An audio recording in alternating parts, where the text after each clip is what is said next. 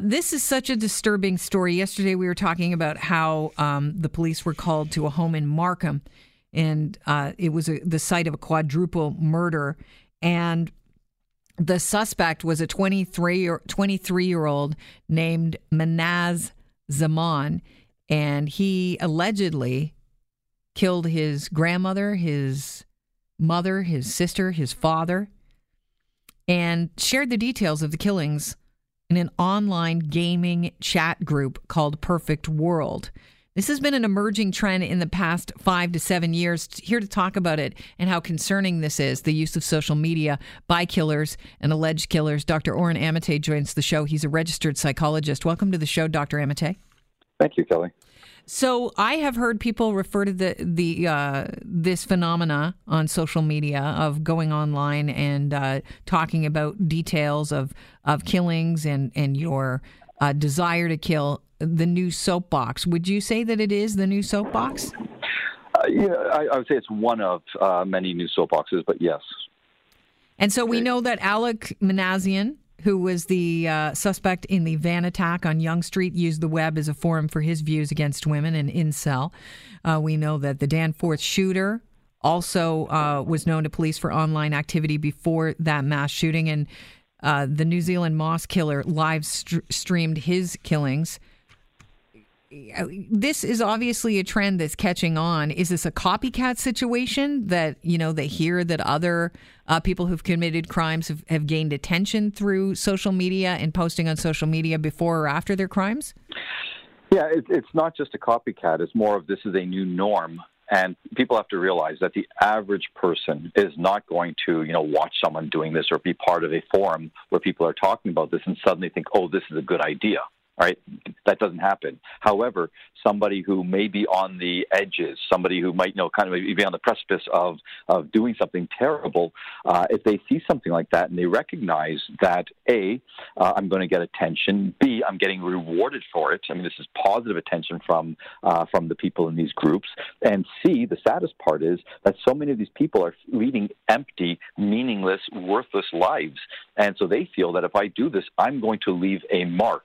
They get a sense that if people are rewarding me directly through this internet exposure, what about when the whole world learns of my horrific crime? I will be a somebody, and that's the scariest part about this. And again, most people, if they want to be, a somebody, they're going to eat Tide Pods and do something stupid like that. But there is a small proportion of people who will, commit heinous acts in order to get what they think is infamy or lasting fame.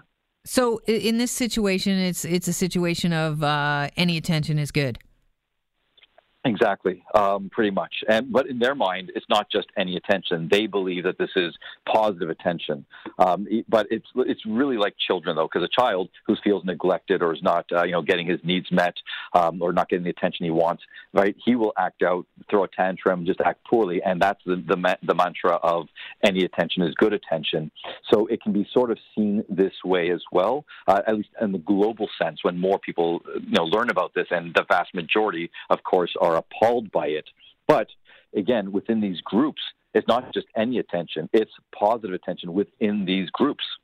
When you're talking about people that go on beforehand on social media and online sites and apps and chat sites, and they're, talking about their fantasy of killing, could this not be a cry for help as well? In many cases, it is. And if you look at this gentleman's postings, now I don't know, we don't know, they haven't gone through all of them, how long he'd been writing about things like this. Were there earlier signs? Because it wasn't like he just snapped one day. He was saying, he had dropped out of school. He was feeling like a nobody. He had, left his religion.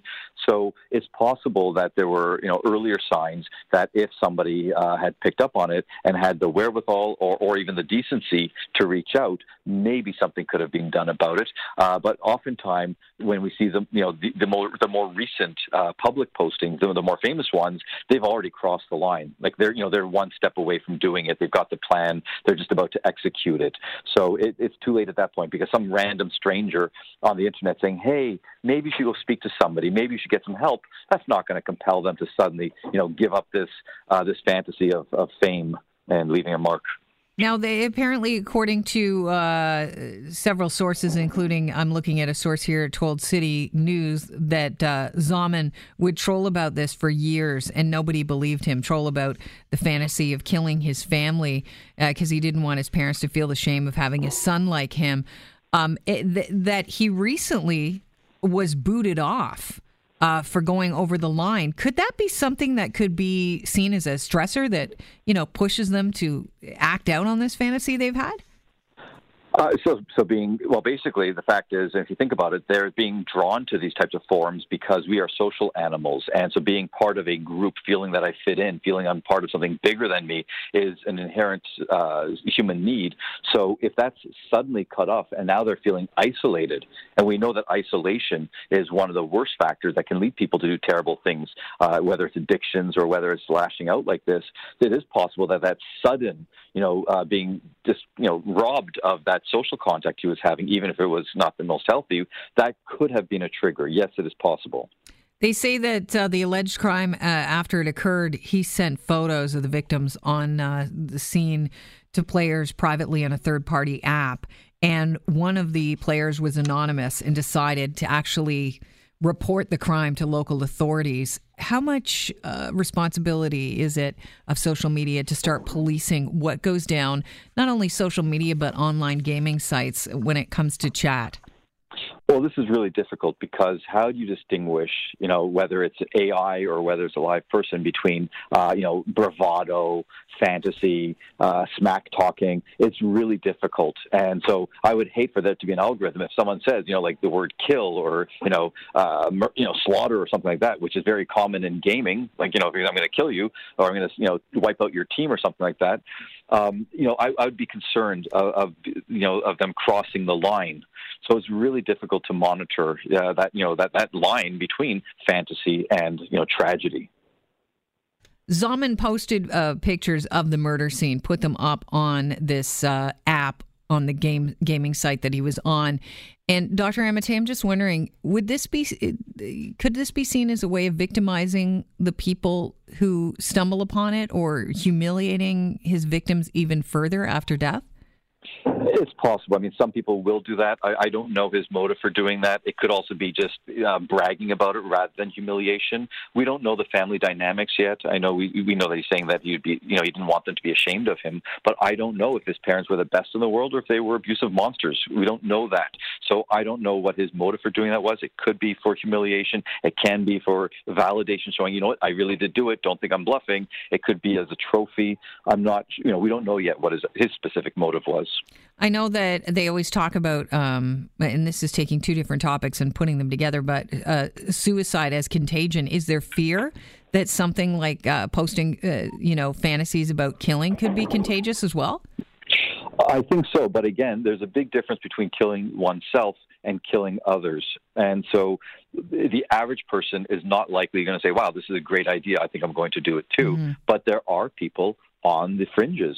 And they could be able to do that, especially if they have the means of doing so. For example, shooting somebody is very different than stabbing them. It takes a very different type of person because the shooting, it's from a distance.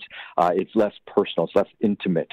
So I would say that there's a greater risk if people have access to guns to act out like that. But again, the average person won't. And we're definitely, it's far less likely to see someone using a knife or using their bare hands, something that's more intimate and close. Well, needless to say, it's a disturbing trend of sharing details of mass killings on social media. I appreciate your time to try and make sense of something that is, it's you can't make sense. Yes, that's right. Thank you very much, Dr. Amate. Thank you for having me. Cheers. Dr. Amate is a registered psychologist, and I mean, for the average person, it is hard to wrap your head around, the fact that somebody could go so far as to act out and kill his family, but then share images on social media of the scene. It's hard to fathom.